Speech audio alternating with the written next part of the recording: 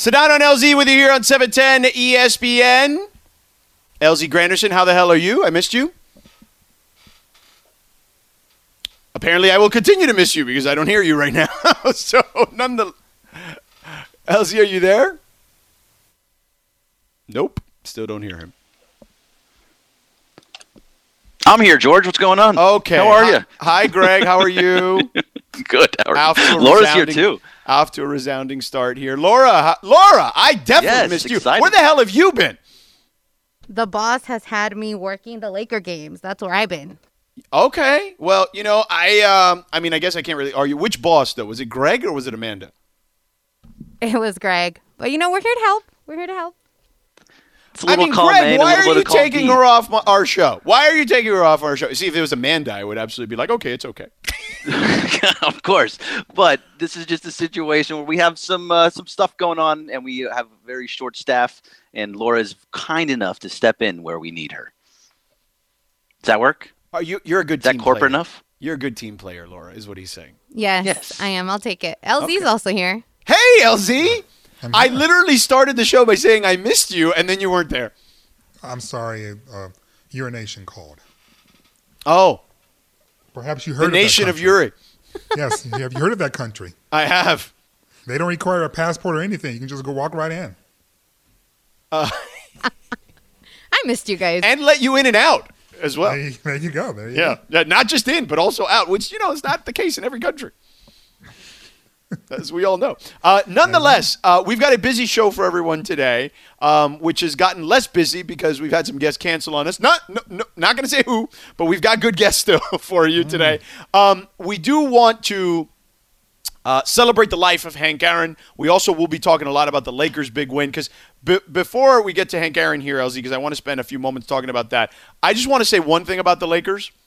For all y'all out there who've been hating on the Lakers, right? Mm-hmm. You and your producers getting up in the videos, right?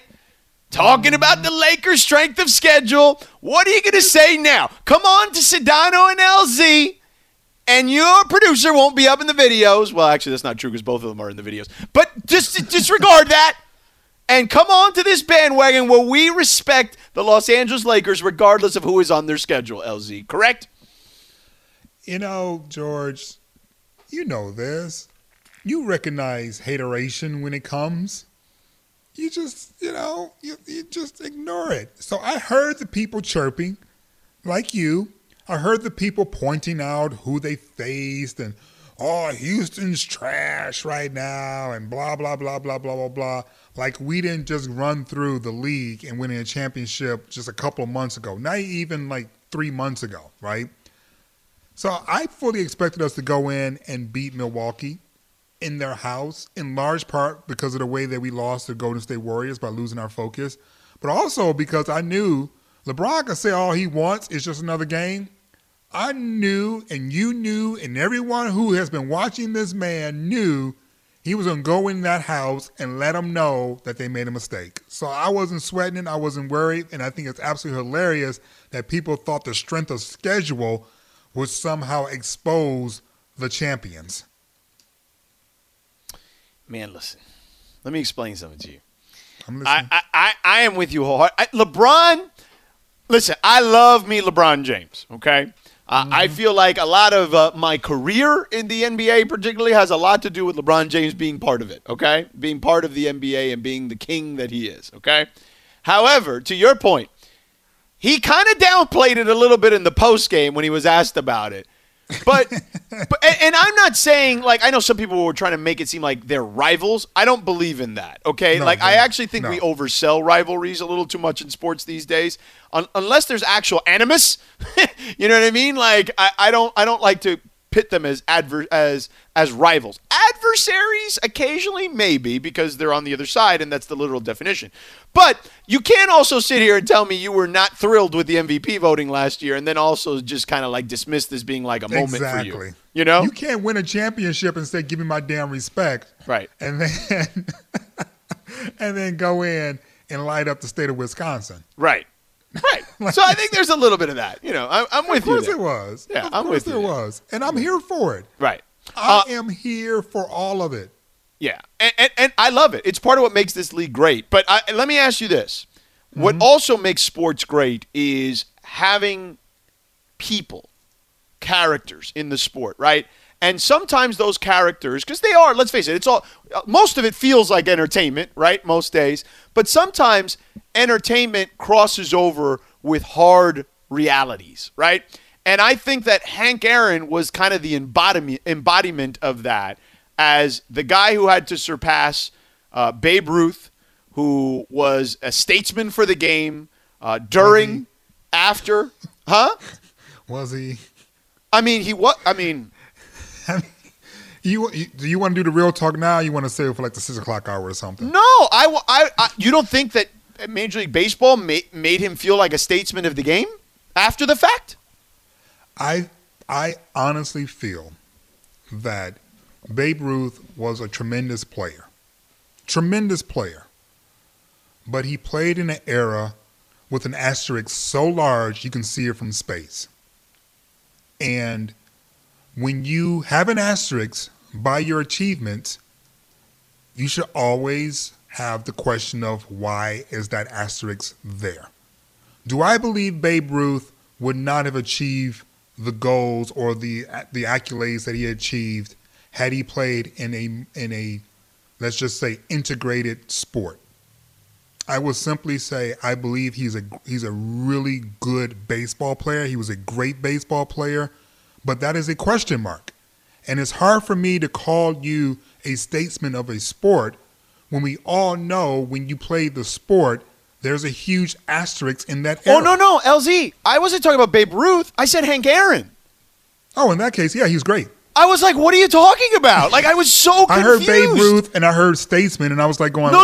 I said when he passed, I said that Hank passed. All right, then let's move on. Yeah. That was my misunderstanding. I thought you were saying Babe Ruth, No. a great statesman of the sport. And I was like going, whoa, I don't know about all I was that. so confused with what you were talking about. And I was confused about what I thought you heard you say. That's why I had to stop you. Yeah. So I'm glad we're on the same page. Did it cut out now. or something? Because I was like, I literally only used Babe Ruth as a footnote. Hank Aaron was more than just a statesman of baseball. He was a statesman of life. Correct. Because that's what I said. Sometimes, we treat sports like entertainment, but sometimes the hard reality set in, and I said that Hank was the embodiment of both in that regard. We would never, ever, it's impossible to comprehend what he endured, particularly in the early stages of his career, and obviously as he was marching his way towards 715. There's no way for us to even be able to quantify the pressure, the angst, the fear, all the things he had to compartmentalize in order to do the one thing that we all ask of anyone in the profession that they do, and that is to be excellent at it. That to me is the part of this story that needs to really be fleshed out and talked about a lot more, is that it wasn't just simply he was, confronted with dealing with like racism and Jim Crow and dealing with poverty it wasn't just simply that. It was the fact that once he reached the higher echelon of his profession and he became exceptional at it, he began to be punished by large segments of the society that first required him to be excellent. It was like, be excellent, but not so excellent that you surpass Babe Ruth, because then we got to send you death threats and try to kill you. So we want you to be excellent. We want you to win games. We want to be entertained by you, but now you've gotten out of your place. And so we need to put you back in your place. That to me is the part of the story that makes what he was able to accomplish, George, so extraordinary. Sure. Because in the face of all of that, he still persevered. In the face of all of that, and this, George, they say the hardest thing to do in all of sports is hit a baseball. Yeah. He was so exceptional at the hardest thing in sports, he basically was the epitome of that accomplishment. And because of his excellence, of his black excellence, America at the time, large portions of society sent him letters and wanted to kill him. And the threats were so real that the sports editor for the newspaper, the Atlanta Journal-Constitution, had prepared his obituary. Right. In the event that something happened to him. Right. Crazy. It just what a wild life that he lived, and lived despite all the challenges, right? And still held his head up and did it all with grace, right? Like, because I would harbor a lot of resentment later in my life, and he didn't seem to be that kind of guy. No, they wanted him to. They characterized him as such. And when I say they, I mean white sports media, because let's be honest, that's who were covering him at the time, and that's who covered him pretty much immediately upon his retirement. The field, our industry, if you will, was not very diverse then. It's not extremely diverse now, but it definitely wasn't diverse then. And so he was characterized by those who covered him as being bitter, which one, wasn't true, but then two, without any context, as if he didn't have any reason to be bitter. Yeah. Just, it's wild when you think about everything that he had to endure, for sure. So we'll celebrate Hank Aaron's life, obviously, here throughout the show's biggest story in sports today. Howard Bryant's going to stop by at 5:30. Clinton Yates at 6:15. We'll talk about that with them. Ariel Helwani will join us shortly, LZ, in about 10 minutes or so, because we have a big weekend of combat sports as Conor McGregor is going to be fighting on ESPN Plus this weekend, and people can purchase that pay-per-view on ESPN Plus as well. But coming up next, you and I, LZ, are going to dive right back into the Lakers because you and I have had a point of contention with the Lakers' opponent yesterday. And I mean that in a kind way because we never really argue like that. But we got a difference of opinion, let's just call it. And we're going to dive into some of that because I think that some of their flaws were exposed by LeBron and company yesterday. We'll tackle that in 3 minutes here on 710 ESPN.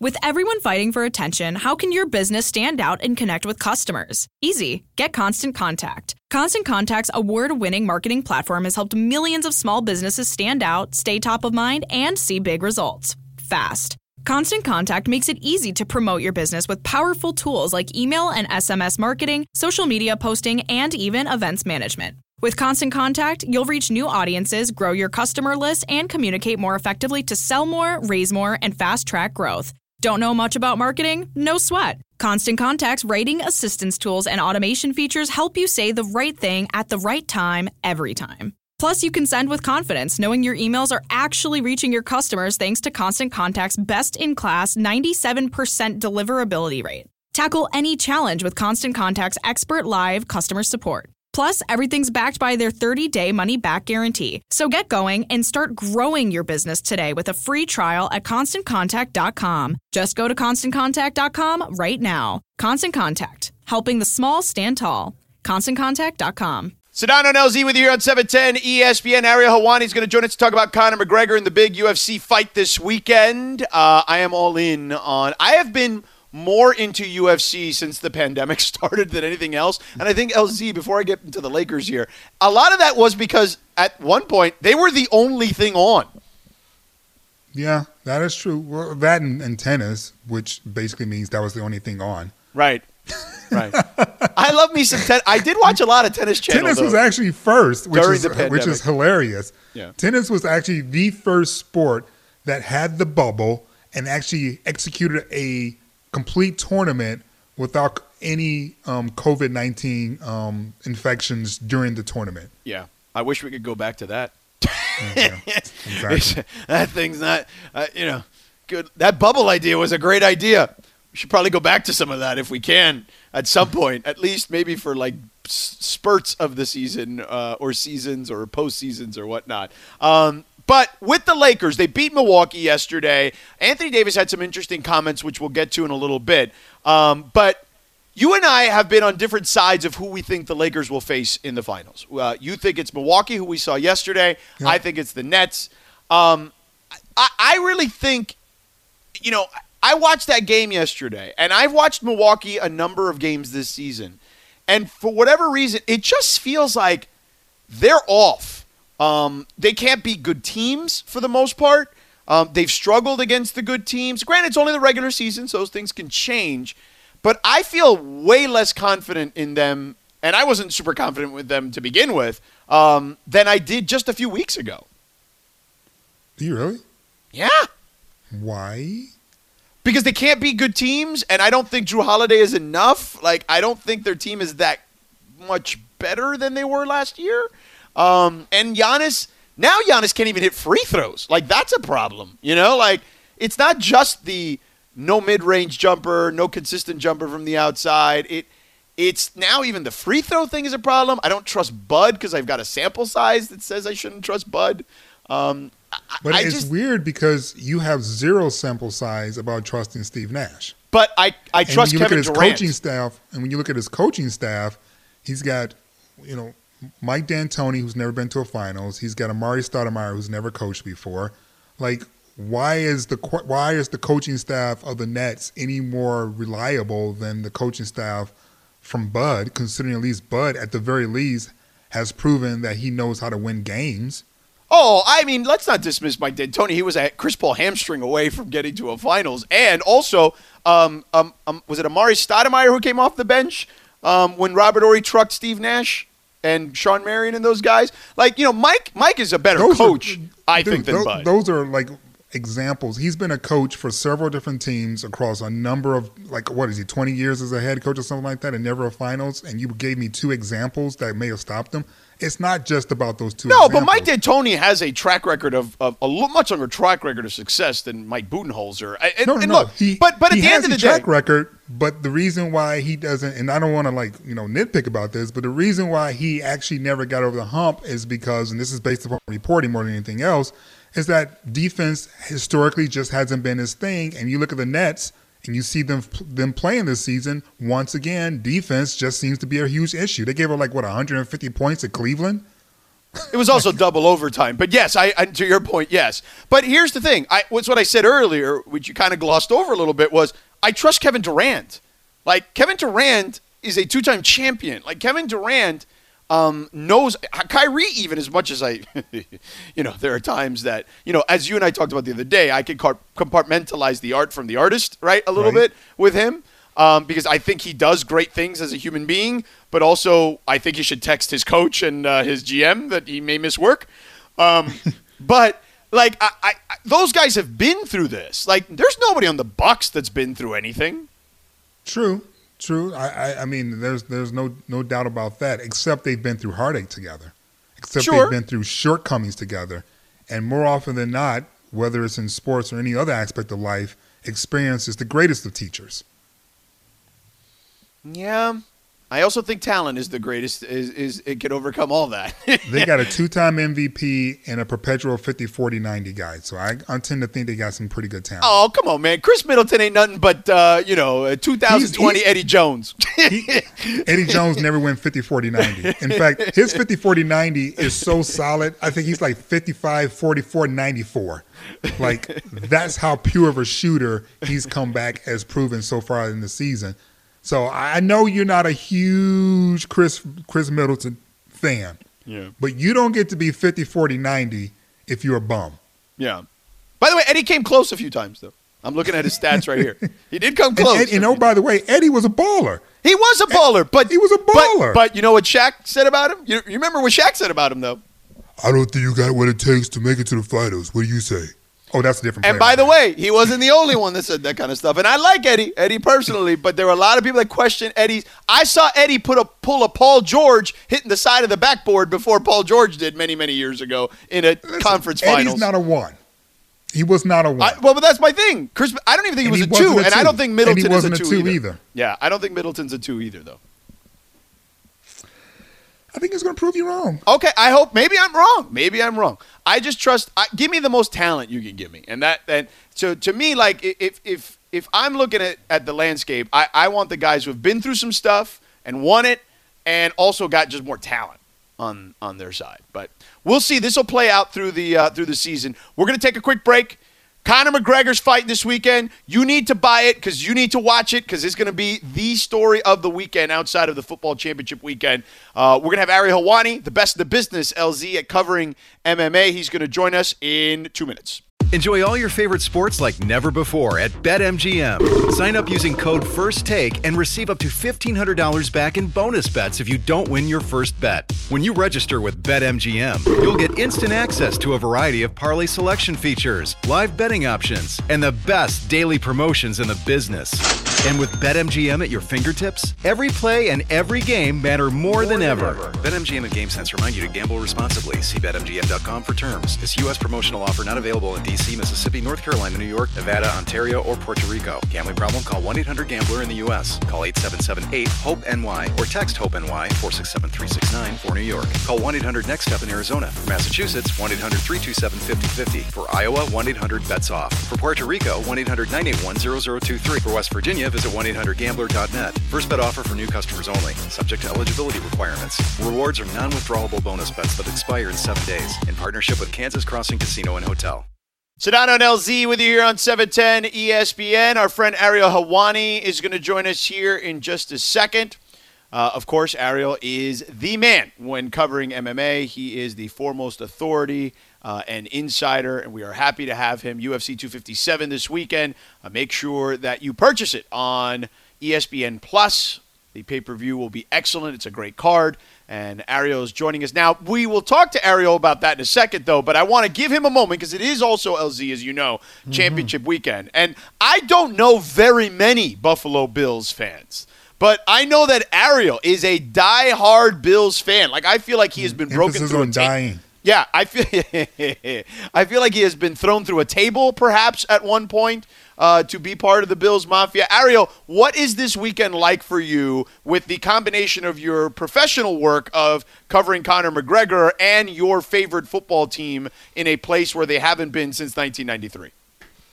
Well, first of all, guys, thank you as always for having me on the show. It's always great to be on. I have to tell you, it's Friday, 7:45 Eastern time, where I am right now. I feel emotionally, physically, mentally exhausted, and nothing has really even begun. Of course, like all the coverage this week for my actual job covering the UFC and Conor McGregor, in particular this week, has been going on. But because of the Bills and because of what they mean to me and because of the nerves and the anxiety, I've been a fan since 1990. I experienced all 4 Super Bowl losses when I was in my formative years when sports meant the world to me, and to see them back here on the verge of going to the Super Bowl, I know it's a tough task against the Chiefs, but as a father of 3 and 2 boys who are slowly getting into it as well, like there's a lot going on, and I think if I can just elaborate very quickly, I'm very homesick.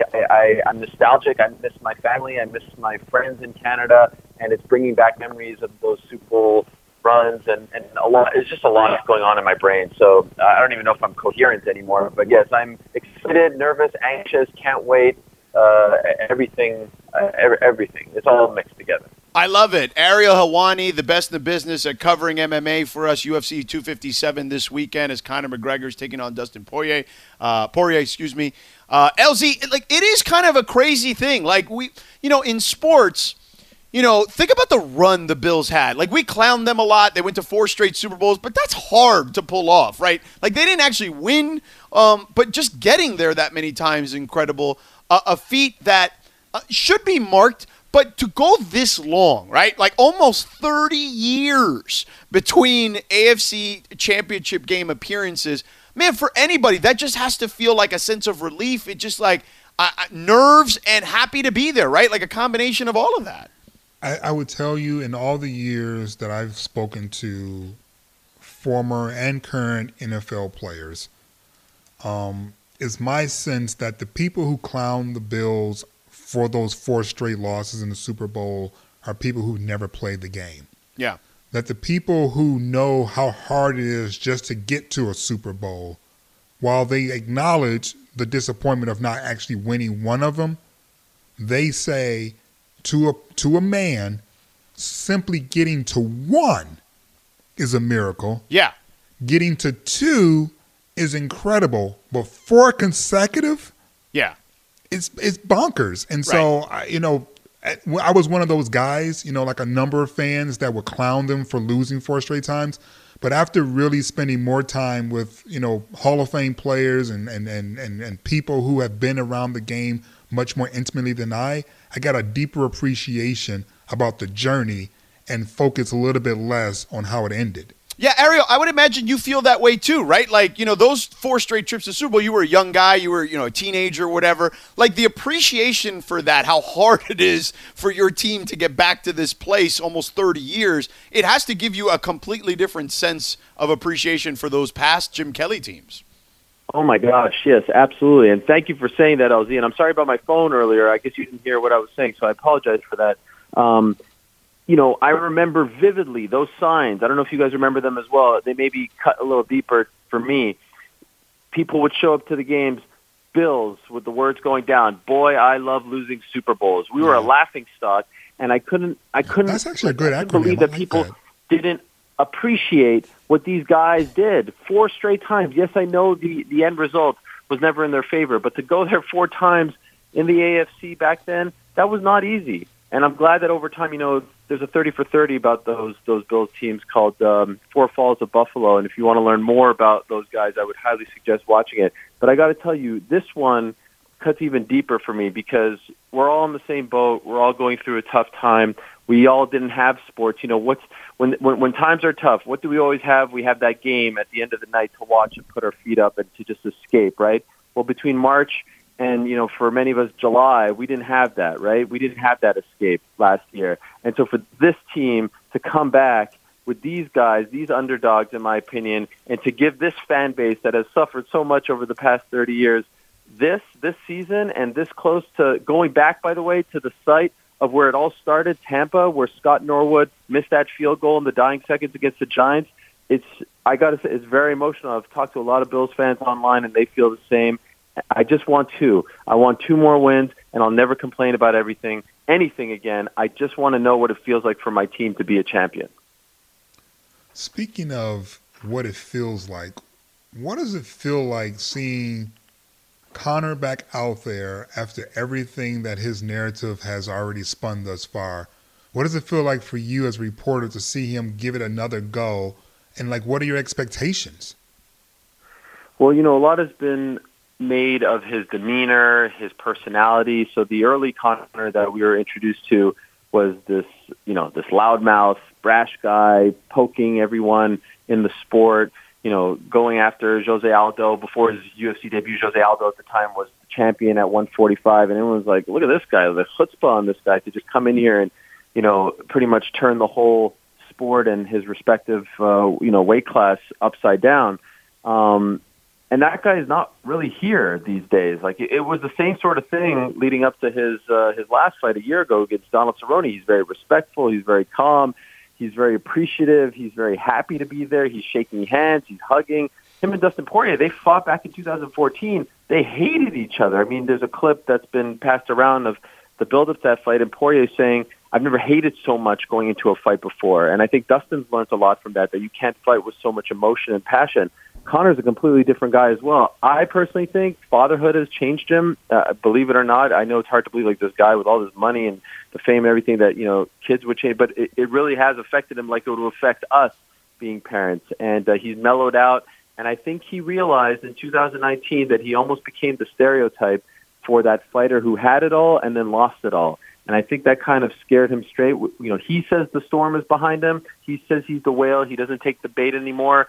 We'll see how the rest of his story plays out. But I think he learned a lot of lessons from that year, being in jail cells, mugshots, fines, all that stuff, to where now he's finally figuring out how to be Conor McGregor, how to be a famous person. And I think it actually, it helps him greatly, and it actually will translate into a better fighter if he's, a lot less emotional and crazy leading up to his fights. Ariel Helwani, the best in the business at covering MMA, joins us here on Sedano and LZ. Look, and by the way, of course, buy the pay-per-view, UFC 257. You can buy it on ESPN Plus, and you can take care of everything from there. What do we know about his opponent? And how do you pronounce his name? Is it Poirier or Poirier? Because I know that, there's a guy who plays in the NBA that actually the R is silent. It sounds like a Y, so I just want to pronounce his name properly. Yeah, the second one was right, Poirier. Okay, so Poirier. It's actually not like it's a French name. He's from Louisiana, so it should be Poirier. Yeah. But they've anglicized it as we say, so that's how he pronounces it. It happens. I know they fought before, but what do we know about his opponent this time around? Okay, so they fought in 2014. Conor beat him in less than 2 minutes, 146 to be exact. Smoked him, and back then people said, well, if Conor wants to be a 145-pound contender, he has to get by Dustin Poirier. He did so, and shortly thereafter he fought for the belt. Since then, Dustin, in my opinion, is a vastly different fighter. He has improved more over the past 6.5 years than Conor has, and that's no knock on Conor. Conor was really, really good back then. Poirier had to mature, so I just mentioned he was way too emotional going into that fight. Conor definitely got under his skin, got in his head. He went out there trying to knock his head off in the early portion of the fight, and then he got knocked out. Since then, he has beaten a who's who, guys like Eddie Alvarez and Justin Gaethje. He won the interim title a couple years ago against Max Holloway, who's a tremendous fighter, had a big win last weekend. He did lose to Khabib Nurmagomedov a year and a half or so ago in Abu Dhabi when he tried to become the undisputed champion. But please make no mistake about this. I know a lot of casual fans are into Conor fights, and I know they hear, oh, he beat him? Wait, he beat him in 146? Why the hell should I care about a rematch where a guy is going after Conor who lost him in a minute 46, less than 2 minutes, 6.5 years ago? Trust me, he is a very good fighter. This is not a tomato can. This is not a cupcake fight. This is a really tough guy who could beat Conor McGregor. Ultimately, I think Conor wins, but this isn't some gimme, BS fight. It's a legit fight. He's a tough out, and he has improved a lot since they fought 6.5 years ago. I know in your reporting that you talked about the training leading up to this fight, and what was it, 2 months or something in Portugal or something like that for Conor? Is this a huge shift in terms of how he's prepared for previous fights, or is this just par for the course and we're just noticing it because, we're fascinated by this upcoming matchup? That's a very good question, my friend. It's the latter. He's been doing the Portugal thing for a long time, and I'm relatively new to ESPN. I've only been at ESPN for 2.5 years, but I've noticed the power of ESPN, especially this weekend with that story, because I've had a lot of questions about the Portugal trip, and I kind of want to tell people he's been doing the Portugal thing for 7-8 years at this point. But because ESPN did a story on it, everyone's kind of noticing it. So it's not necessarily different. What is different is the fact that he hasn't fought since January of last year. That fight lasted 40 seconds. And, the old Conor of not that long ago, 2.5 or so years ago, that guy was, he was all over the place. He was partying. He was doing all kinds of stuff.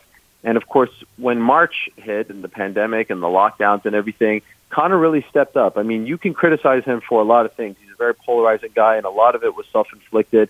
And it's fair to criticize him, in my opinion. But this man donated millions of dollars to get, proper medical equipment to children's hospitals, to hospitals all over Ireland. He did a lot for the community. And while he was doing that, he was working out. He never got out of shape. He went to Nice for a couple of months and worked out extensively there. Then he went to Portugal. Then he built a small arena in his backyard at his large home in Ireland. The guy never got out of shape. And the one thing about him throughout his career, the knock on him has been he doesn't have a gas tank. He has bad cardio. Well, he's worked on that extensively as well. He says, hey, Dustin wants to go into the championship rounds, round 4 and 5 with me. I would relish that. I would love to show off and shut people up, let them know that I have the cardio. Ultimately, I don't think it makes it that far, but this is a guy who has stayed in shape, who hasn't fallen off the wagon, so to speak, hasn't done the wrong things. So I'm really curious to see. And he looks, I don't know if you guys saw him on the scale today, he's in tremendous shape. So I think that will lead to a great performance on Saturday. Ariel, last thing for you. I got 15 seconds here. Okay. If Conor wins, do we see Khabib back in the ring with him? Not yet. Ramadan's coming up. He'll only come back if he comes back in the fall. I don't even think he comes back this year. Conor will fight someone else for a title, but it won't be Khabib. There it is. Ariel Helwani is the best in the business at covering MMA. We love him, friend of the program. UFC 257. Buy it this weekend on ESPN+. Ariel, you're the best, buddy. Thank you so much, and have a great weekend. Thanks, brother. Love you guys.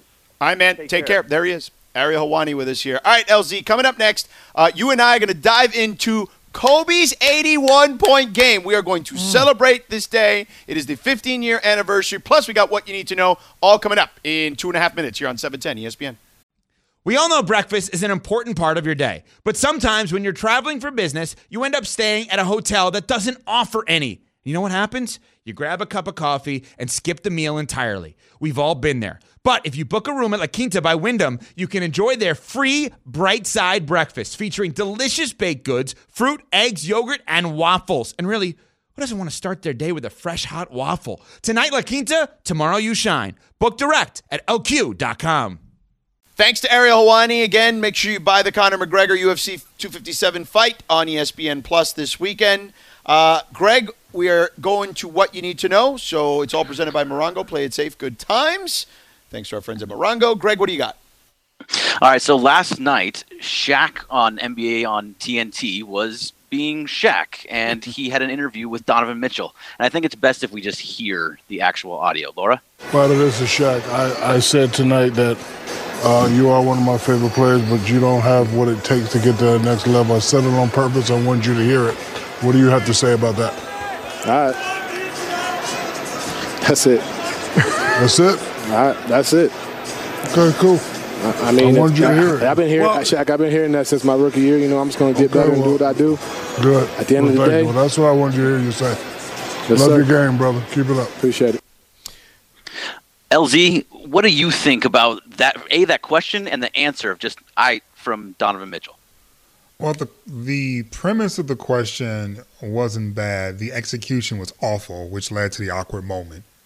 You know, sometimes, you know, when you're used to working in the studio and then you pop over to a remote Q&A, you're under the sort of feeling that that person is in on the bit you just did in the studio.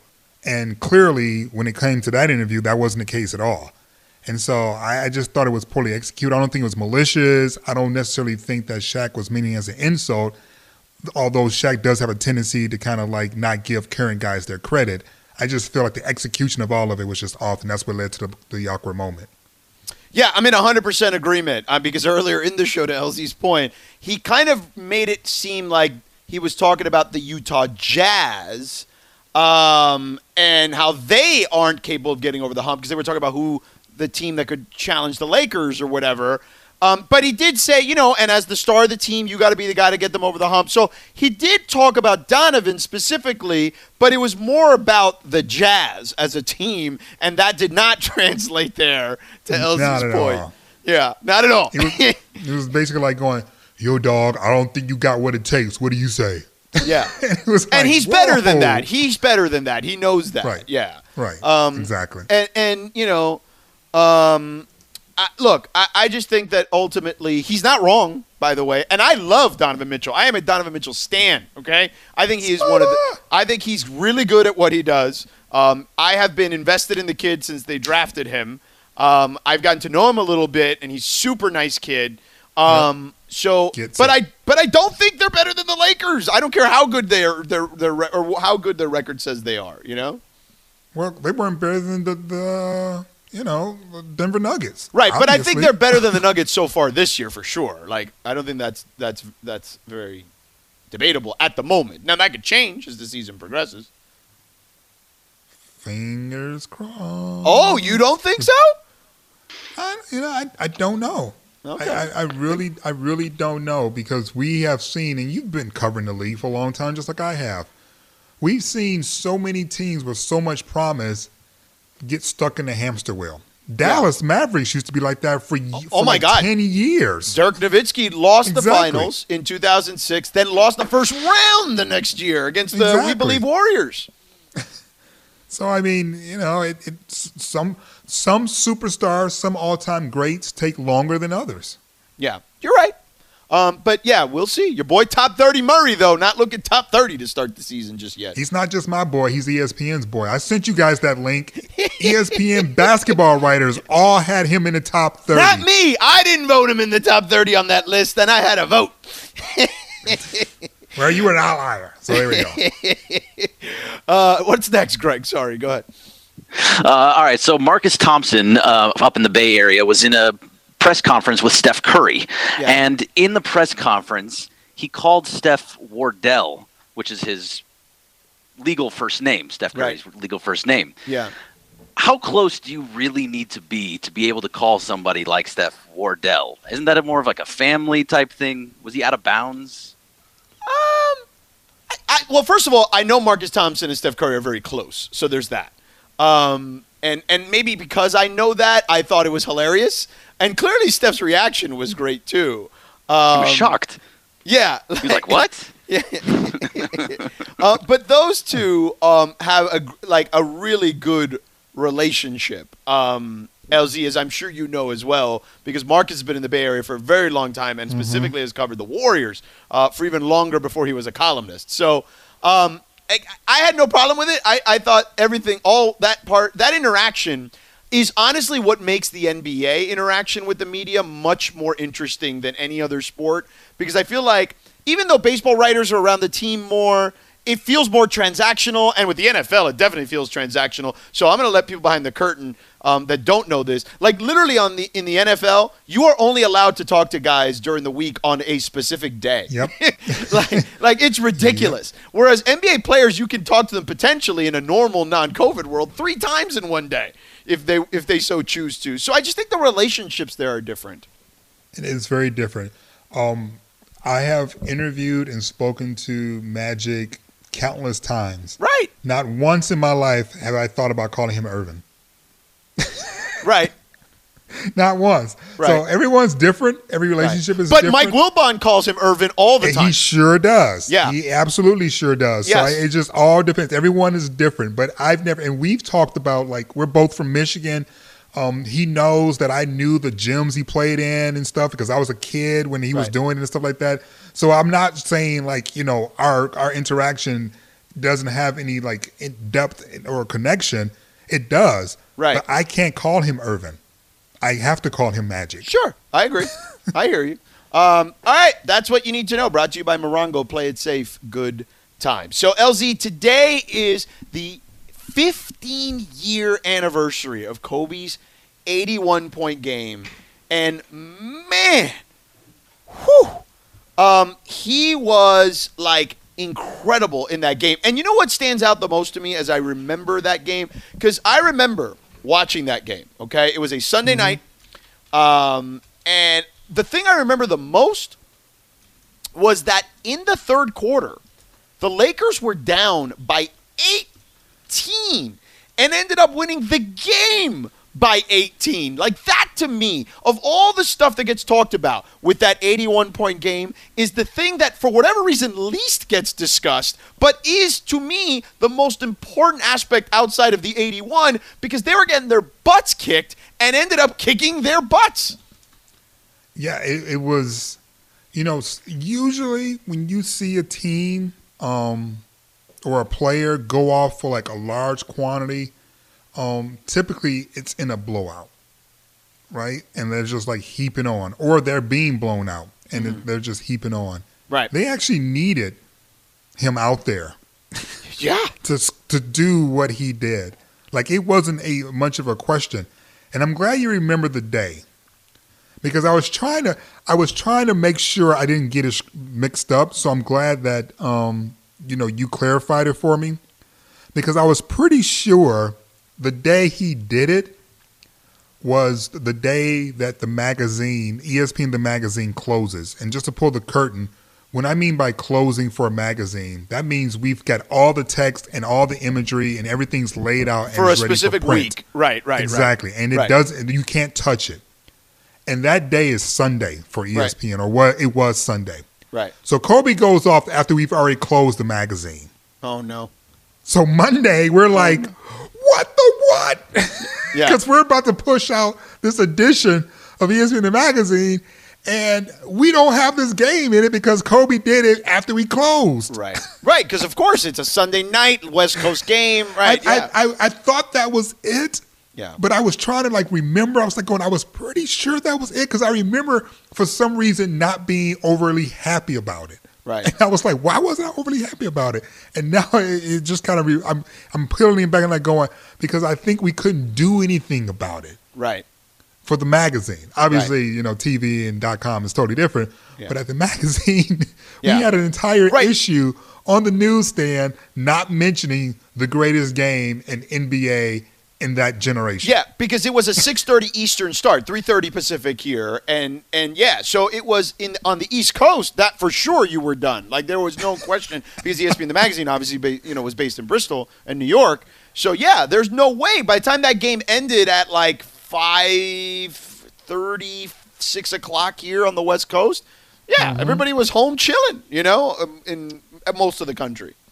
I thought that was it, George. I just was trying to remember, I remember not being thrilled. And I also remember the basketball writer who worked for us at the time, Chris Palmer, coming in. Yes. And he was the biggest Kobe. He was a bigger Kobe fan than I was. And he was so hyped for it.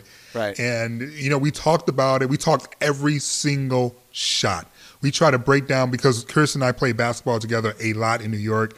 We actually played in the league together. And so we were trying to figure out which shots we could actually do ourselves. Right. We dissected the hell out of that game. But I do remember as an editor not being thrilled, knowing that there was nothing I could do to get this anyway in our magazine. And it was like, damn it, Kobe, you couldn't have do it on a Saturday? Yeah, right. Greg, what did you remember of that from back in that day? It was 15 years ago. So it was 2006. So I was working at Fox Sports Radio, and I was an editor, like a part-time producer and / editor. And I remember being at the studio with all these different people. We were all just going crazy. We just kept hitting shot after shot. The editing bay was just going crazy. It didn't even matter. Some people weren't even Laker fans or Kobe fans in general, but they were like, "Oh my God!" But you don't have to be a Laker fan or a Kobe fan when somebody's going off like that. The whole world has to be watching. Right. No, so it was just incredible to see the energy in the entire building was just up, and people were going crazy. It was a lot of fun that night. Yeah, because I was watching on League Pass, in 2006, and that's how I was able to watch it. But Laura, what were you? What were you in high school back then?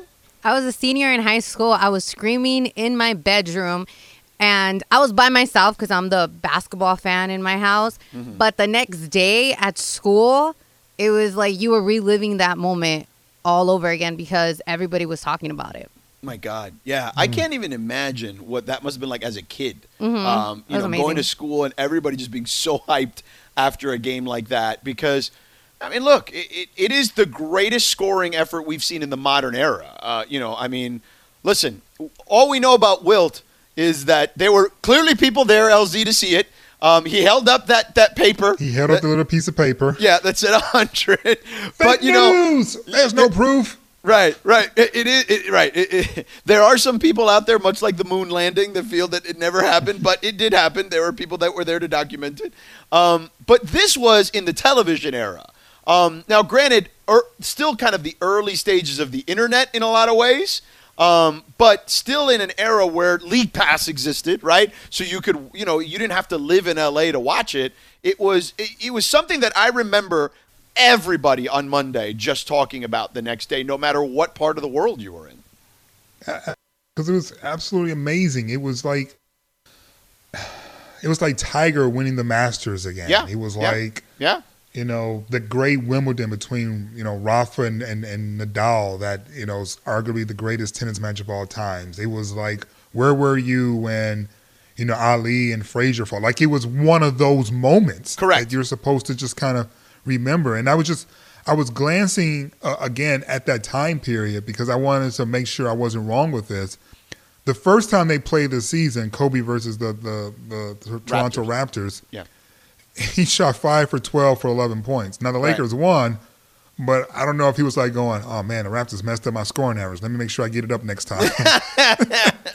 Well, Jalen told me he didn't say a word in that game. Like, he did not say a word. Like, he was the silent assassin in that scenario.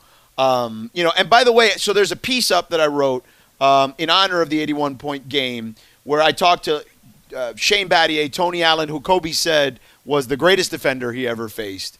Meadow Peace, who both defended him and was his teammate, and obviously Jalen, who not only defended him in that game, but in the 2000 NBA Finals when Kobe and Shaq were able to win that first championship for them. And all the guys had just such unbelievable reverence, but such great descriptive detail for their memories going up against him. So it's on ESPN.com right now. It's on the ESPN app. It's on my Twitter. So if you want, it's on the Twitter. I think ESPN Los Angeles' Twitter as well. So check it out there. It's pretty cool. And on the ESPN YouTube page, the full interviews of all those guys and me talking about their time defending Kobe is up as well.